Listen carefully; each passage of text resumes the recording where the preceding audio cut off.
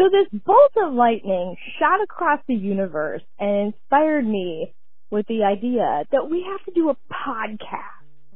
And that's what I wanted to tell you. We should do a podcast. Okay, bye.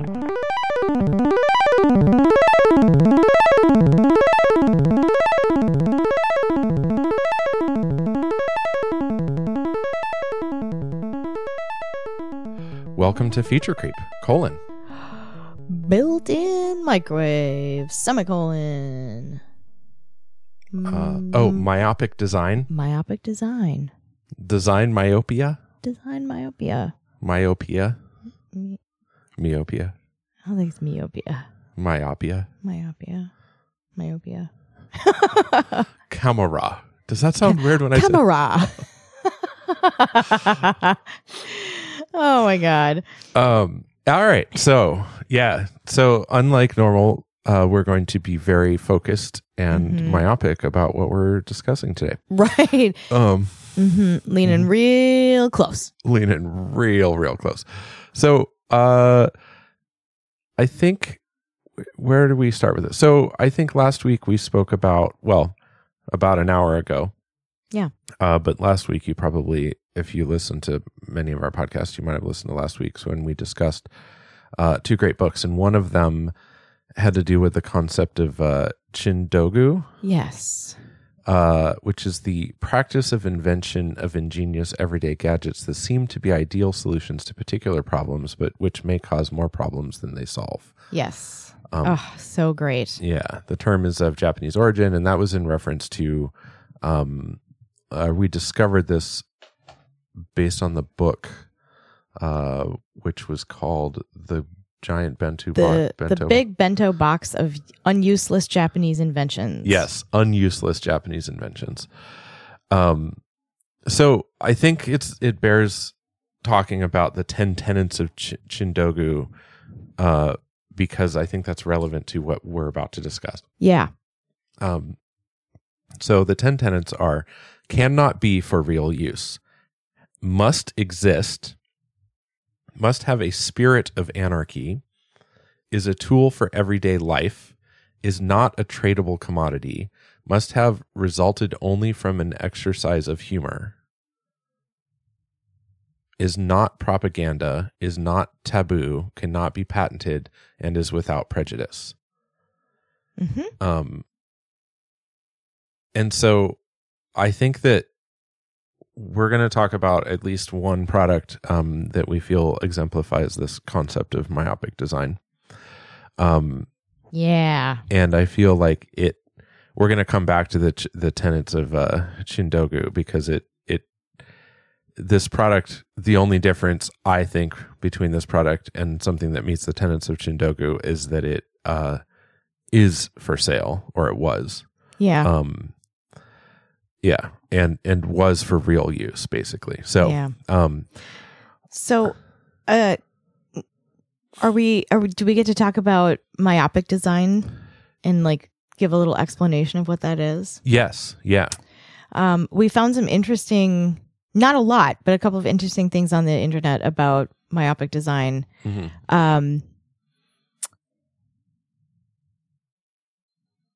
Let's see. Architectural myopia is a particular type of myopic design, and you can see it when you look at a piece of architecture and something just doesn't seem right, or it seems out of place, or something about it is off. The building maybe looks really cool, but interacting with it and using it is absolutely fucking terrible. So designer myopia is the phenomenon whereby, despite whoever the designer's best intentions are, you can end up with a design that results in stuff that doesn't work and doesn't actually meet goals, and you're left wondering what was the design, what was the goal of this design in the first place? Because if it was to like serve people, it doesn't work, or if it was, there's all kinds of things where it doesn't work out. It's design that was designed for a purpose other than the purpose it ends up serving, I think, in some cases. Yeah. So in the in the concept of the sort of architectural myopia, or basically that it talks about some studies that have been done, psychology studies that have been done on the concept of sort of designing for industry as opposed to people, where there's some environmental psychologists who suggest that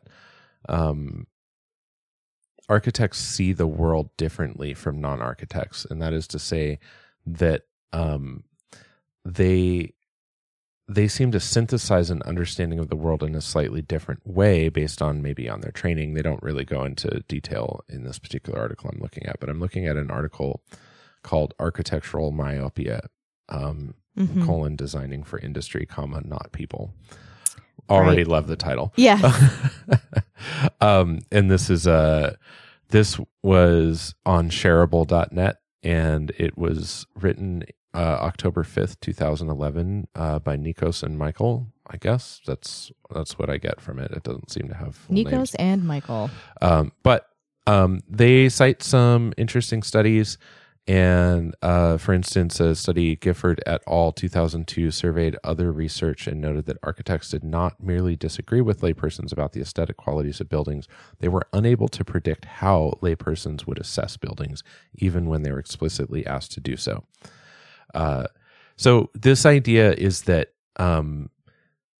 through the process of either becoming an architect, or perhaps you have some proclivity to think this way already, you are creating, there's a phenomenon of architectural myopia that happens where architects are designing buildings or designing structures in a way that appeals to and looks amazing on paper. In visually it's very appealing. And the reason for that is because that's how they sell their work, right? Like, that's what they're rewarded for, is for things that are striking and material, like very like very novel in their use of material and design. And all of it's like architecture geekery. Yeah. And all of that's fine, but none of that considers the idea that people have to live and work in those spaces. Yep. And just because it looks cool from the outside, or, standing in a particular corner gives you a really like striking visual like experience, that might not actually be that good for what you're trying to do with the space, like work in it or live in it. I think about this a lot when I watch like any type of television show that features the interior spaces of spaceships a lot. Yes. Like everything is smooth and beige and geometric with rounded corners and looks vaguely like a hospital waiting room. And it's like on a long voyage in space, that type of environment would make everyone completely suicidal. Yeah, right. Just zero personal expression whatsoever. Nothing that looks familiar whatsoever to home or anything uplifting like trees or sunshine. Anything natural. It just looks like one big Korean countertop. And it's so boring. All of the colors are super drab. And it's like, well, it has to be because it has to film well. Right. But, or also you have to be able to render it easily in CGI. Right. But like, my God. Yeah. Please don't make us all live in something the size of a jail cell that's like beige and navy blue and geometric. Oh my God, I'm going to die. What is scarier than the empty vacuum of space is the tiny little cubby holes they stuff you in on like television versions of spaceships. Oh my gosh. Yeah. So this is kind of this idea, I think, carries well into other aspects of design. I think if you've been a long time listener of our podcast, you might be familiar with, I think we did an episode called Consider the Context, which actually got quite a few listens. So I would suspect if you're listening to this one, you probably already listened to that one. Maybe. considering the context, yeah, maybe. Who knows? Who knows? Anyway, might be relevant, but you don't need to listen to the whole podcast to get the gist of it, which is that context is really important to what you're designing. Like thinking about the context of something is sort of the cure for myopic design. And so if you clicked on this and you listened this far, that's the answer we're going to give you if you're concerned about myopic design, is consider the context. What we're going to talk about now and forever after into the end of this podcast is some pretty hilarious shit. Or I think so. Yeah, it is very funny. Yeah, it's just really, it's just kind of like hard not to look at. Like, it's just really amazing that this thing exists. So we were kind of doing research for this article or for this episode, and we were thinking about what would be some good examples of what myopic design looks like.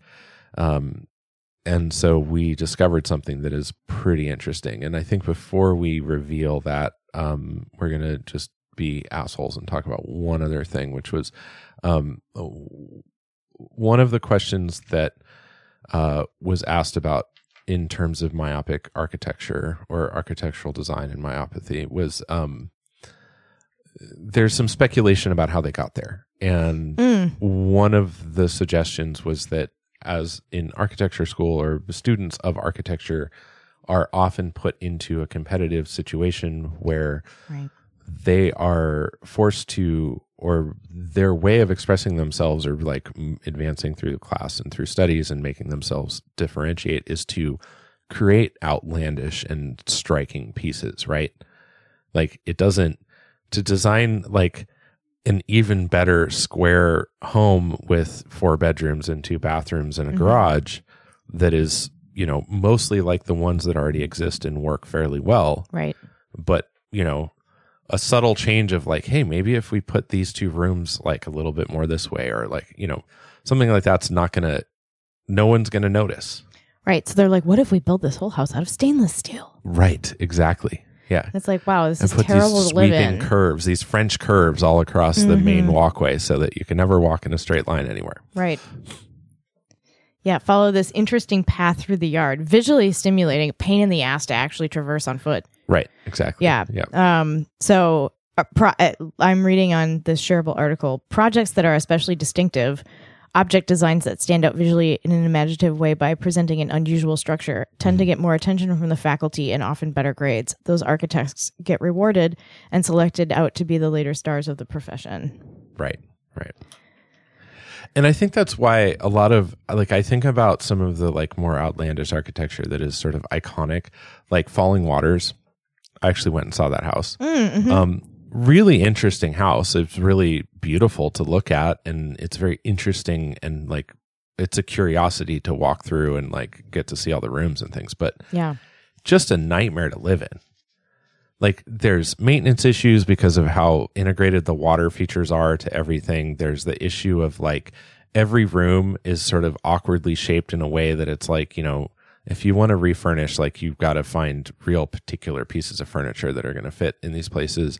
Every room is not really mutable. It's sort of like purpose built. And now it's like, well, that's what that room's going to be for forever on, because there's really no other way to use it. Yeah. There's one wall you can put a seating element against and nothing else, or whatever it is. So it's kind of, it loses its ability to be a platform to build off of, right? It's a completely finished and conceptualized idea. Right. Yeah. There's a mosquito flying around in the studio right now, and we're both kind of dodging, weaving, and trying to capture it. Son of a bitch. So if you hear somebody shout and slap somebody else in the face, you know why. I'm going to get that thing. It flew right past me. Yeah. And of course I have headphones on, so I can't hear it approaching. Right. So it's just a visual totally tracking at the moment. Me. Yeah.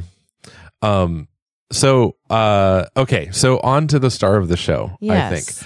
I think. So as an example of something that is, I believe, is a very like myopic design, or design. It just has so much myopia. To it. So many bad decisions made on faulty grounding. So a company named Juicero was an American company that designed and manufactured the Juicero press. And that the Juicero press was basically it's not a juicer. It's not a juicer. Kinda. It's not because Well, I don't know. We'll see. Like, I felt that way, but then the more we read about it, I'm like, oh, barely. It's barely a juicer. Okay. So essentially what this product is it's a press that you put pre-filled bags full of fruit and vegetable matter into, and then it presses the fruit and vegetable matter out of the bag and into a glass. Yep. These bags look like IV bags for what it's worth. They look like an IV bag full of like chopped up vegetables and fruit, which you can't see into because the bags are opaque with lots and lots and lots of branding. They're like all plastic foil bags. Yeah, they're like any other kind of, like every type of food product now comes in some kind of like Ziploc pouch type bag. Right. And they look similar to that. It looks like a somewhat sturdy plastic. It's not as thin as like a Ziploc bag. It's thicker than that. Right. You can't see in it or out of it. Yeah. It's got a cryptic QR code on the outside that you need to scan in order for it to work in the machine. Yes. So you can't just put anything in this machine. No. You can only put in what they proprietary single serving packets of pre-juiced fruits and vegetables sold exclusively by the company by subscription. Yeah. For $5 to $7 a pack. And this horrible, So a pack of this juice is like 70 or 80 calories in total, most of which is sugar at that point because it crushes any of the actual structural nutrients out of the juice and retains it inside the juice bag. Right. It's just squeezes. It's just like squeezing what comes out is sugar water. Right. And so it's like 70 to 80 calories of sugar. From a fruit of some kind. And it's $5 to $7 for 70 to 80 calories. I mean, this is insanely expensive. That is incredible. Just for the record, like the difficulty with fast food in this country is oftentimes that it's some of the cheapest calories that you can consume. So in other words, if you're hungry and you need 1,500 calories, you can go to McDonald's, you can buy that for $4. Right. Whereas this thing will feed you half of a glass of juice with 70 calories for $7. Yeah. I mean, that's like, this is some of the grossest, most classist nonsense I've ever heard. Yeah. And so this product, the thing you need to understand is that this product was advertised as Wi-Fi enabled, Wi-Fi connected. And this is, now I'm taking from the Wikipedia article on Juicero from today's September 30th, 2021. Right? 21? We're still in 21? We are still in 21. Yeah. So this product basically used these proprietary single serving packets of pre-juiced fruits and vegetables. As you said, were exclusively sold by subscription. Right. And this, I don't even know where to begin. So I think, one of the things to kind of point out is that, the company, so at this point you might be thinking, and hopefully if you're like me, you also despise these products, which is the, Keurig K-Cup coffee psychotic environment destroying, hate them. Consumerism machine. Hate them. So somewhere there's a quote, and I don't have it in front of me, but I'm pretty sure this will stand, which was that the company, so Juicero, one of the things they were focusing on was trying to learn from the mistakes of the Keurig company. Right. And so they barcoded, or basically used QR codes and to to make sure that their machines would only interact with products that they sold. So they wouldn't lose any of their so-called profits to another company that was making an aftermarket version of the same product. Exactly. So when you're a consumer who somehow managed to rationalize spending $699 on an oversized Wi-Fi enabled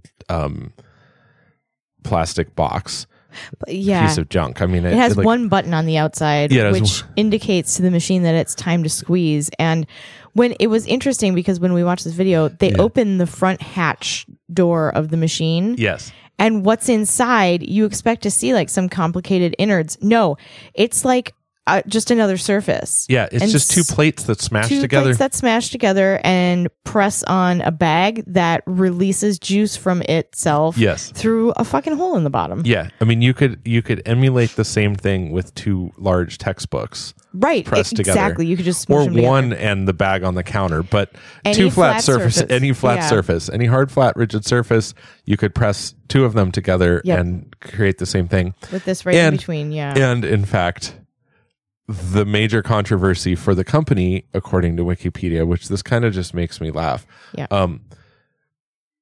The company attracted, and so this is a direct quote from Wikipedia. The company attracted significant negative media attention when consumers and journalists discovered that its juice packets could be squeezed just as easily by hand as by the company's expensive machine, which to me belays the issue of like, what do you mean discovered?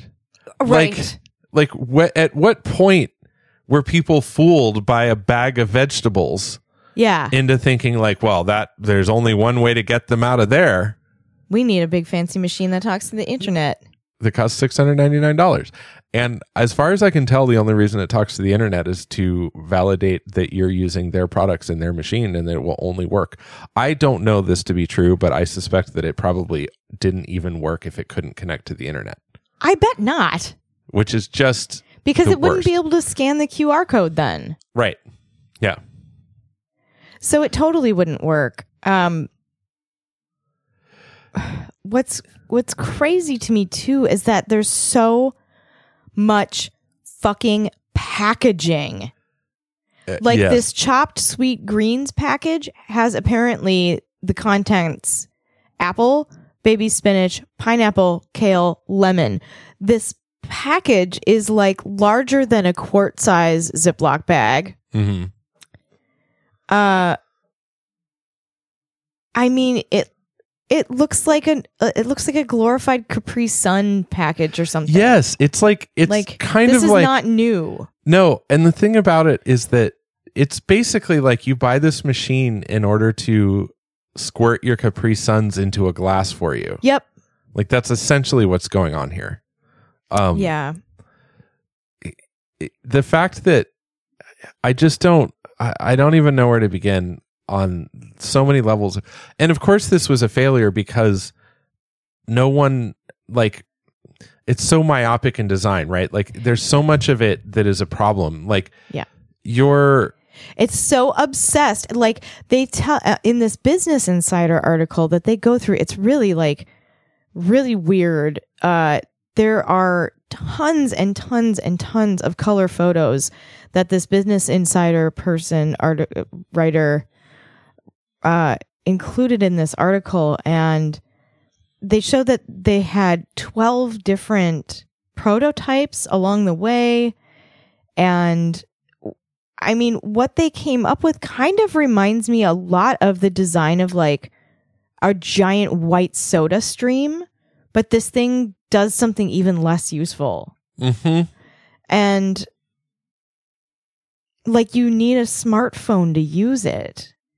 Like we have abstracted the experience of having some juice so far. Like, guess what? Fruit comes in its own package.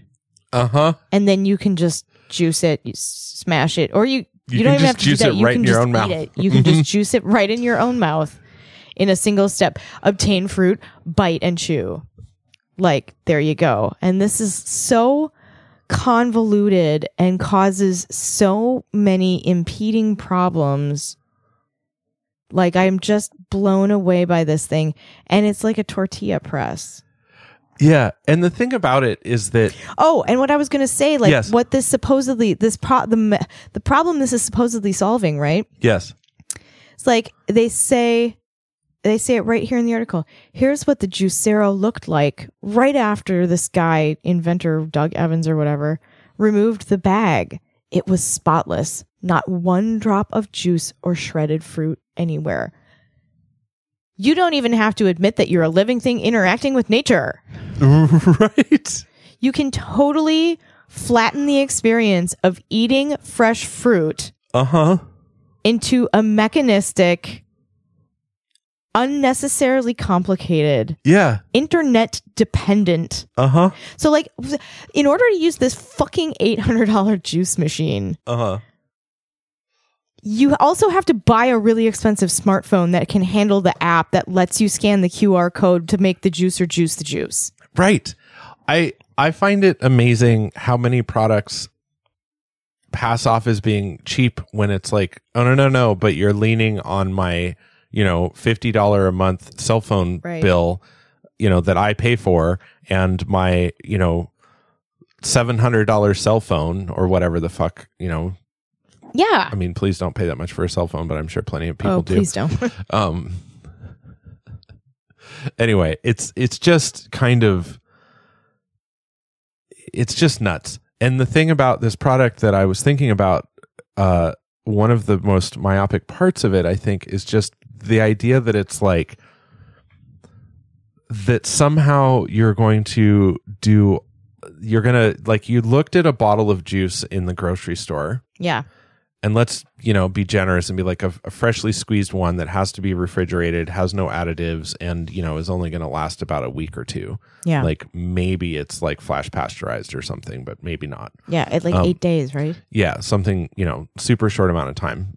You looked at this bottle of juice on the store shelves and you thought to yourself, I could do better than that.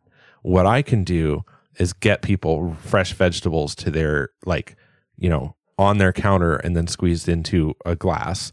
And then you looked at how people do that and you decided, no, I can do better than that. I can still add all the packaging and the hubbub and all the bullshit. Right. So that they can have the perception of this being a low impact on their lives for such a great return. Right. You're just pushing everything behind the curtain. Yeah. And their video, which is worth watching because I think it's pretty hilarious. It's psychotic. They have a video on YouTube called Juicero, Making Juice is Easy. And I'm gonna just play one little quote from it, and hopefully this will work out. Here we go. What comes out of the Juicero is so fresh that it shouldn't even be called juice. It should just be called, I don't know, squashed produce, because that's what it is. So I feel like that quote in and of itself, directly from their video, just really, really fucking sells it, Yeah. So it's kind of, yeah. It's like the worst parts of the Internet of Things. Yeah. Additive solutions, environmentally unsound packaging. Right. What's the other word? It's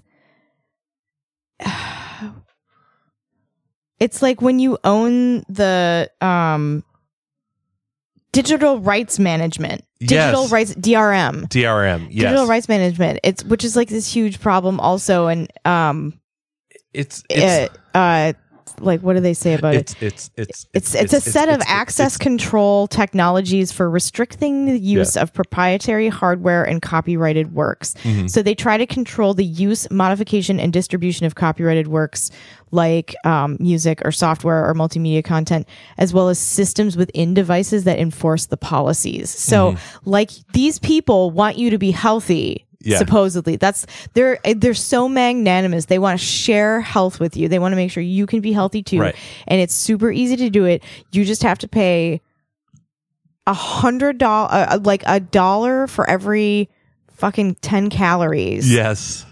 10 calories is $1. You have to have a smartphone. You have to have the internet. Mm-hmm.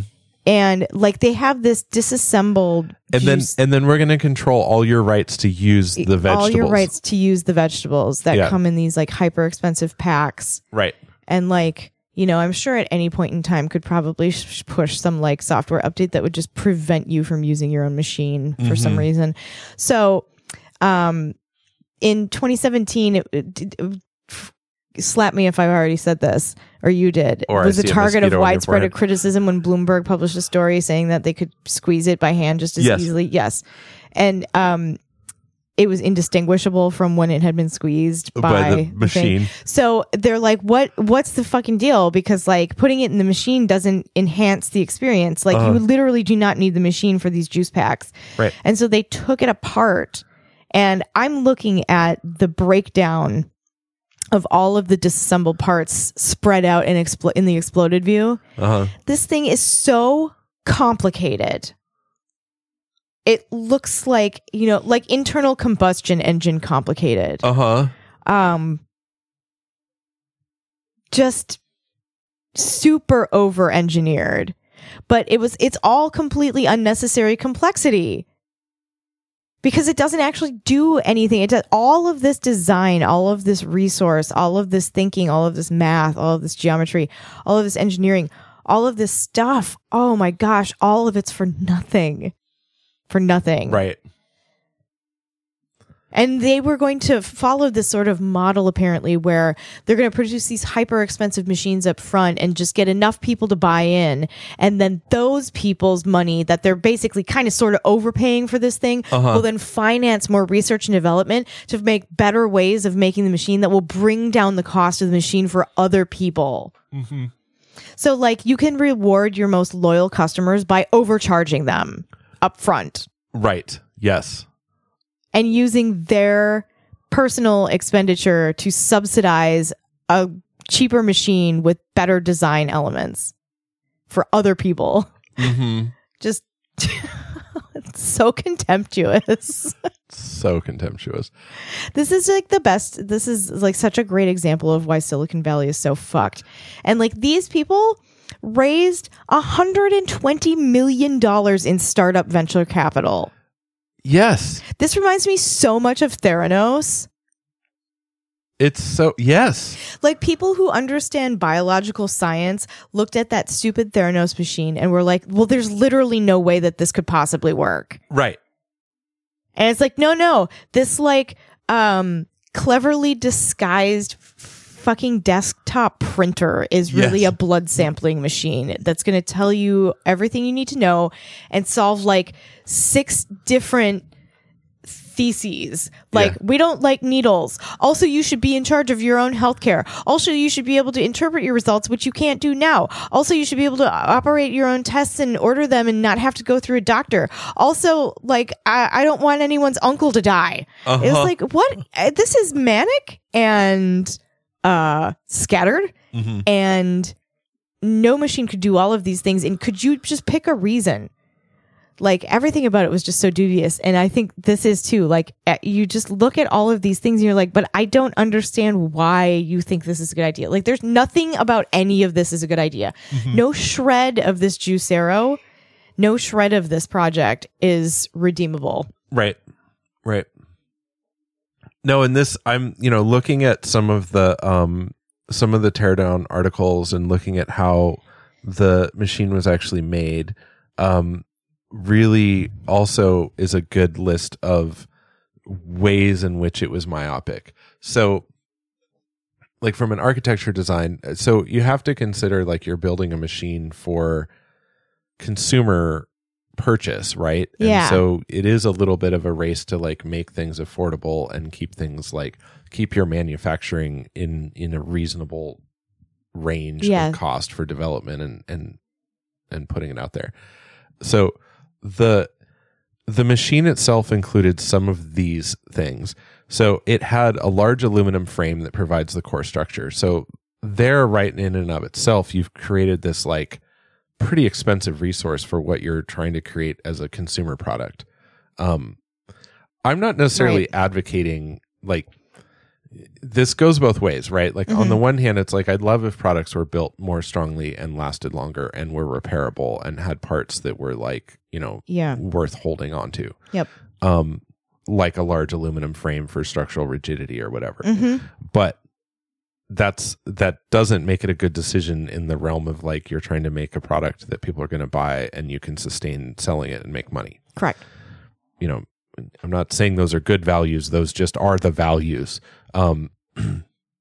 So the machine also contained 10 custom injection molded parts, which is a huge number because you have to have created those injection molds, which for a machine that is your first iteration, using injection molded parts is like pretty...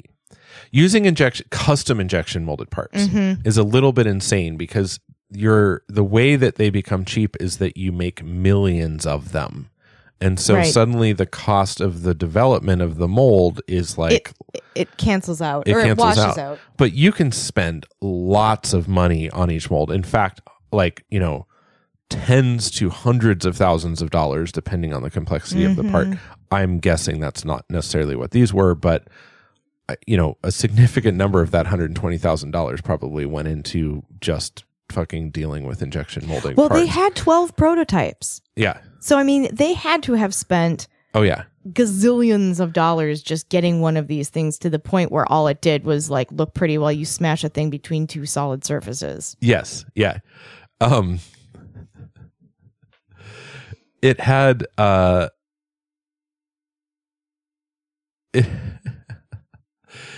It had a part, a solenoid, just to keep the door latched, but not structurally closed, just to keep it latched. Oh my gosh. It wasn't like this is the thing that keeps it closed or is the latch. It was just to keep the latch latched. Anyway. Wow. Can you tell people what a solenoid is really quick? Yeah, a solenoid is it's a push rod typically. Like it's if you ever did physics in high school, you probably made an electromagnet where you had a nail and you wrapped a wire around it and you hooked a battery up to it. Like that's essentially a solenoid. The difference is that that coil activates, throws the nail out of the loops, right? And so that's a solenoid. So it's just a little but it's a relatively expensive part. Like solenoids are, have lots of parts to them. So it's the thing that holds a thing shut. It's the thing that holds a thing shut. Yeah. Magnetically. Electromagnetically. It had your juice machine has electromagnets. It had custom dowel pins, and so dowel pins are metal, plastic, or wood. Probably metal in this context, but maybe plastic. Dowel pins are very common in lots of physical objects, and they're usually used for like alignment, right? Like it's a pin, so like if two plates come together and there's a hole that fits the pin on each plate, then those plates will always be aligned at that pin. Yep. And so 2 pins is all you really need to like line up a plate with another plate and keep it in place. So having custom dowel pins is like having custom anything at this point is a little bit silly when lots of these things are available over in mass. Yeah. Because they're used in industry development all over the world. And, and so the idea of like having custom ones, like how did you design yourself into the corner where you had to do that?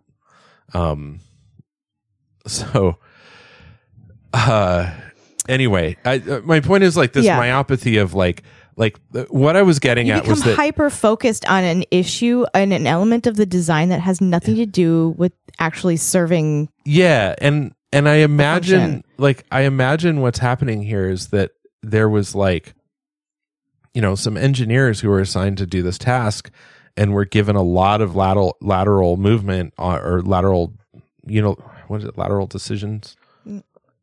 Yeah. Yeah.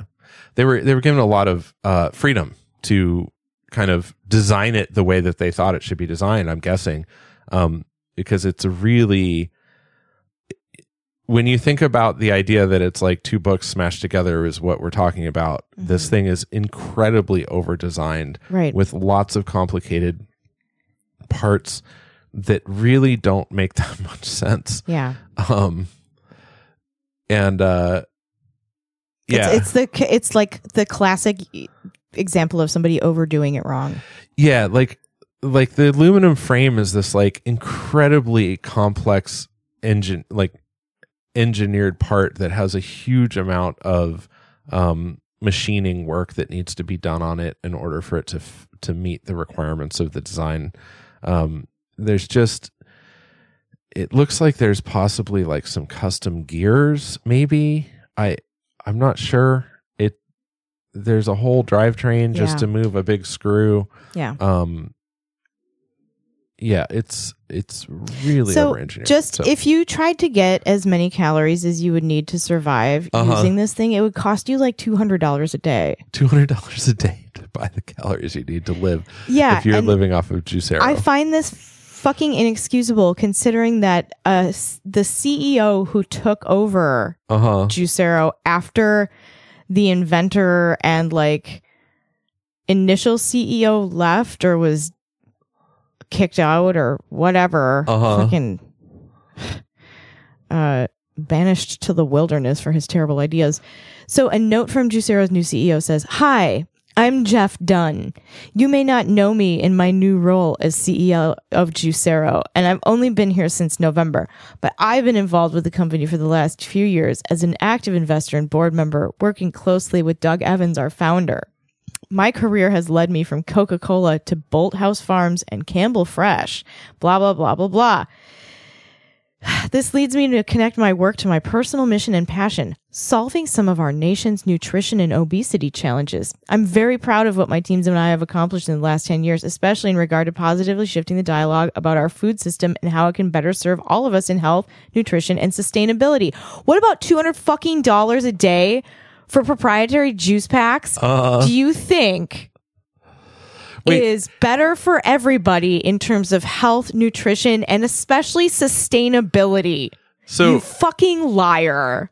I'm so glad this company went out of business. Okay, and so we're saying like 80 calories a pack. 80 calories a pack, $7, 2,000 calories a day. So you would need 25 packs. 25 to 28 juice packs. A day to meet your 2,000 calories a day. And they're $7 a piece. And they're $7 a piece. So 25. So if you were just living off Juicero calorie wise and trying to survive, which you could not do because you would lack amino acids and you would die eventually, but go on. You would need to throw away 25 thick plastic, basically IV bags. Non-recyclable engineered plastic product. Full of rotting food material. Yeah, full of rotting food material you'd have to throw away. That would release methane into the atmosphere as it decomposes. Yeah. This is like... Yeah, Juicero's mission is to make it dramatically easier and more enjoyable to consume fresh, raw fruits and vegetables, and that's a really tough nut to crack. Yeah. So this is everything that's wrong with the world. This is everything. And yeah. Yeah. I don't know. Yeah, I don't know either. I don't know where. Oh, this is loaded. The value of Juicero is more than a glass of cold pressed juice. Much more. The value is in how easy it is for a frazzled dad to do something good for himself while getting the kids ready for school without having to prep ingredients and clean a juicer or, be a fucking human parent. Oh, God damn it. Oh, wow. This is, and then conspicuously in the next paragraph, the CEO says, it's in how the busy professional who needs more greens in her life gets app reminders to press produce packs before they expire so she doesn't waste the hard-earned money she spent on them. Oh, God damn it. Like, you're so separated from the Shit doesn't waste the existence hard-earned of being money. a human and having to feed yourself that you need an expensive reminder to tell you, hey, dummy, put in some calories. Yeah. Go press the button. Man, this is rough. So, yeah, this totally is everything wrong with Silicon Valley. Yeah. So they're out of business now. They no longer exist. Right. For obvious reasons. Mm-hmm. They started telling people, like, apparently after they halved the cost of their machine, people were like, hey, what the fuck? And they're like, listen, if you don't love your machine, send it back and we'll buy it back from you. Essentially, we'll give you all your money back. And that's what people did.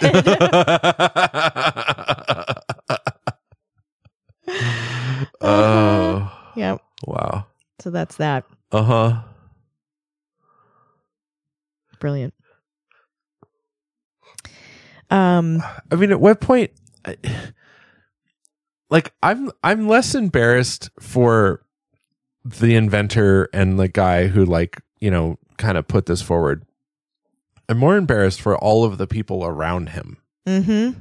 Like, I have plenty of dumb ideas, plenty of them. Like, yeah. I don't have But judgment. you're not trying to charge $799 But that's for my them. point. Like, it's like, even if I was, like, it's not the nature of, like, what I'm doing with my bad ideas. It's more the matter of, like, who the fuck is facilitating them? Well, this past, I mean, for there to be like 12 prototypes and 120 million in investments, a lot of people had to be involved in this. One of the articles said that there were 70 permanent employees in their giant ass factory in San Francisco, where the real estate is like the most expensive anywhere. Right. So it's like, I mean, a lot of people had to be involved in this at a lot of different tiers, and yet somehow this passed the editorial process. Yes. Like, whew, this is an admonishment to people who are like obsessed with the concept of job creators. Mm-hmm. Those 70 people had jobs, and look where it got them. Right. Like, you know, it's not just about the jobs creation. Being obsessed with jobs creation is also myopic. Right. Right. It's not. Yeah. Well, I mean, I don't even know where to begin on that. I know. It's a problem. It's all a problem. I think it's pretty interesting, this particular this particular view into a failed product. Yeah.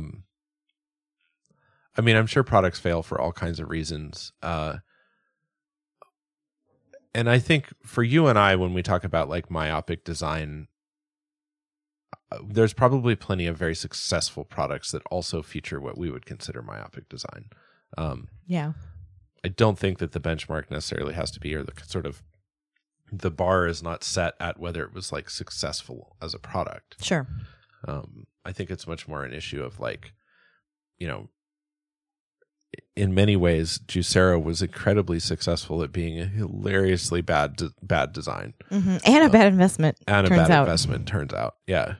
They're great at marketing and terrible at everything else. I'm just trying to like kind of work through the business model, I guess, is what I was getting at. Like so their business model is that they're going to take fruits and vegetables, raw fruits and vegetables. They're going to process them. They're going to do all the prep work for you. All the washing and prep work, right? And basically prepare it so you have these ready to juice packs.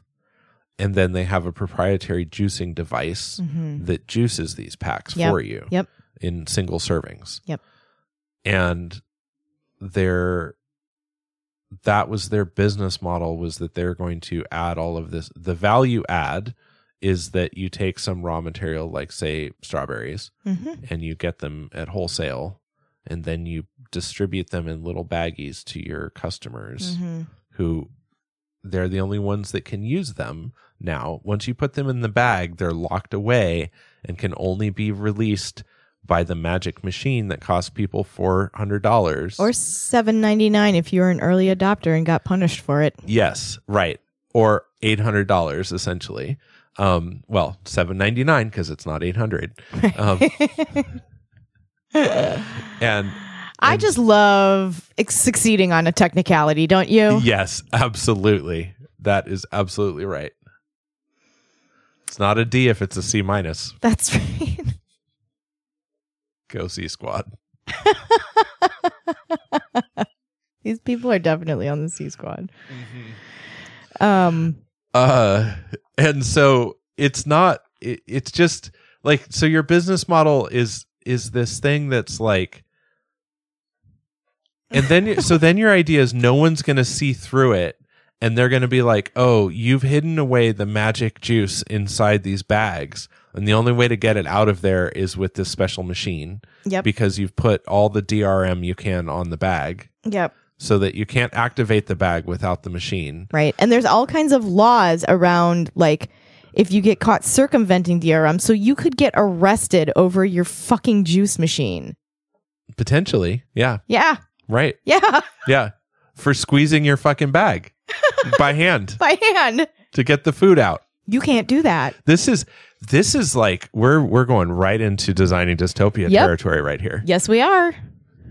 Juicero and designing dystopia are like Hand in hand. Hand in hand. That is exactly You have the kind of misused your bag.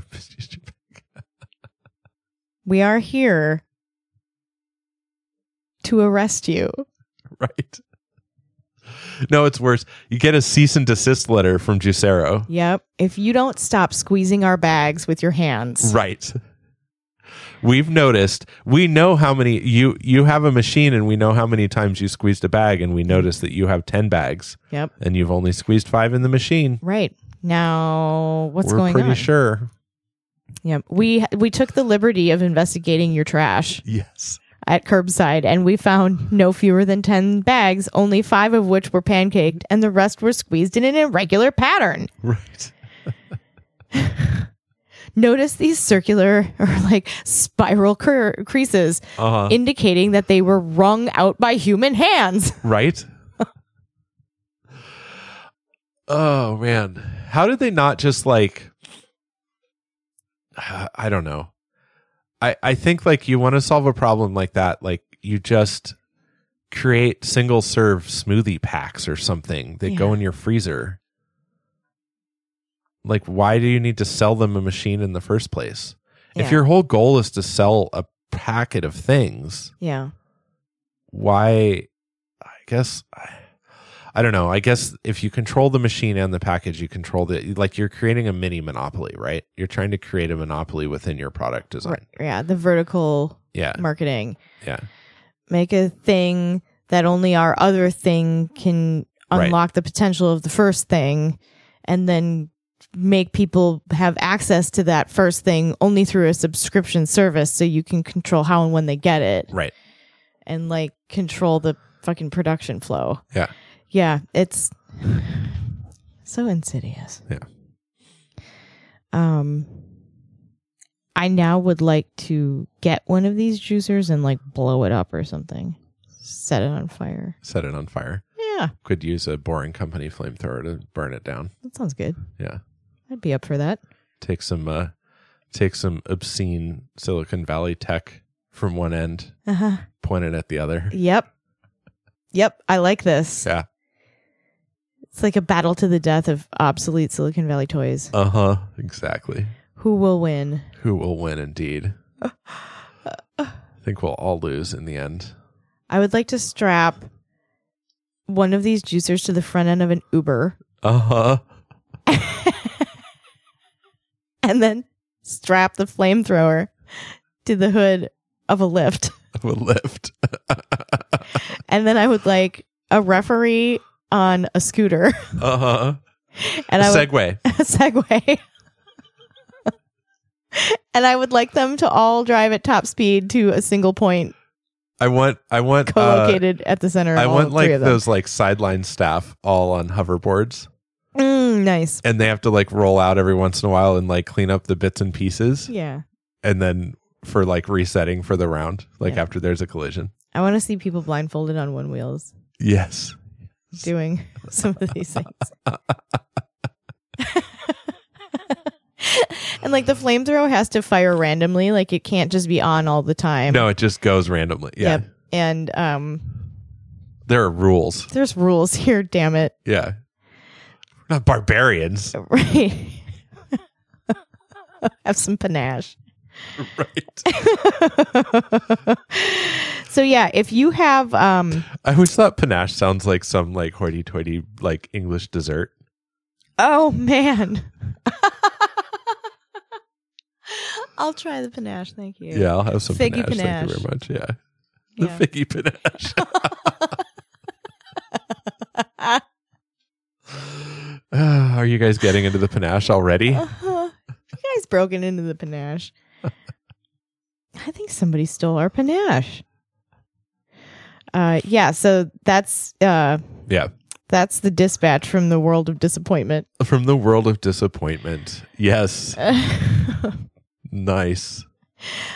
So we regrettably were unable to share colors of the day last week because our research team was troubleshooting some fires and stuff. Yeah. Interestingly, there was a certificate error, and if you're a tech person, you probably were following that today was when the old root certificate for Let's Encrypt expired today, and so it caused some issues with some of our color distribution programs. Yeah. Anyway, But- the research department was able to bring some colors. Problem solved. Problem solved. So, we have two lovely colors of the day. If this is your first podcast and you listened all the way to this point, welcome to Feature Creep, and Sorry. we'd love to hear from you. I'm Ned, and this is my co-host Meg, and we have an email address, or we have an executive assistant that handles most of our communication stuff. But if you email Dana, DANA at fcbm.io, she will get your questions or your comments handled, and she'll probably get back to you, or one of us will get back to you pretty quickly. Yeah, so... and we'd love to hear from you. We know there are people out there listening, and we can sort of see it in the sort of episode tracking. Not that we have a huge amount of tracking. Mostly we just have numbers of people. So, yeah. In fact, if you want to get the least amount of tracking, you can get our feed directly from our website, fcbm.io. Yeah, you don't have to be tracked at all. Yeah, and then you don't have to use... full disclosure, we currently use Google Analytics for the website, although I don't have any of the crazy marketing stuff turned on. It's just kind of tells us that unique visitors showed up. But once you're using the XML feed directly in your player, we don't have any way of tracking that other than I have a counter that lets me know how many times an episode was downloaded, but not by who or any fun stuff like that. So, Because that shit's creepy and unethical. And super we don't creepy. care. Yeah, we don't really care. Because In we fact, don't want your money. yeah, we'd much rather hear from you directly with what you have to say. So that was a weird ramble. Okay, so the colors of the day. When is that not accurate for our Yes, for our right. conversation? Well, what is our tagline again? If sometimes you just want to listen to two people get off topic as quickly as possible. Where's this bus going? Great. I'd like to get off of it as soon as possible. Oh, But you man. just got on. Yes. Yes.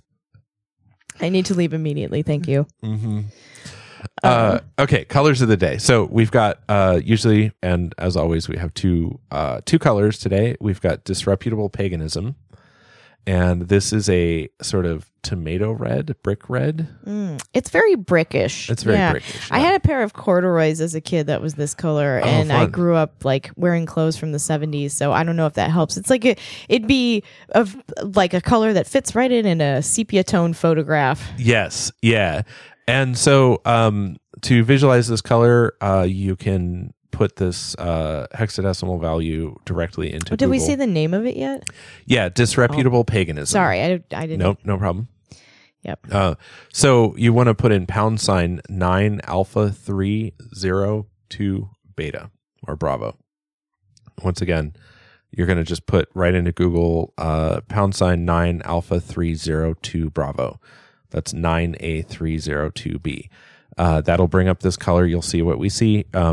The RGB values, some people I think can visualize a little bit better with RGB values if you're just listening.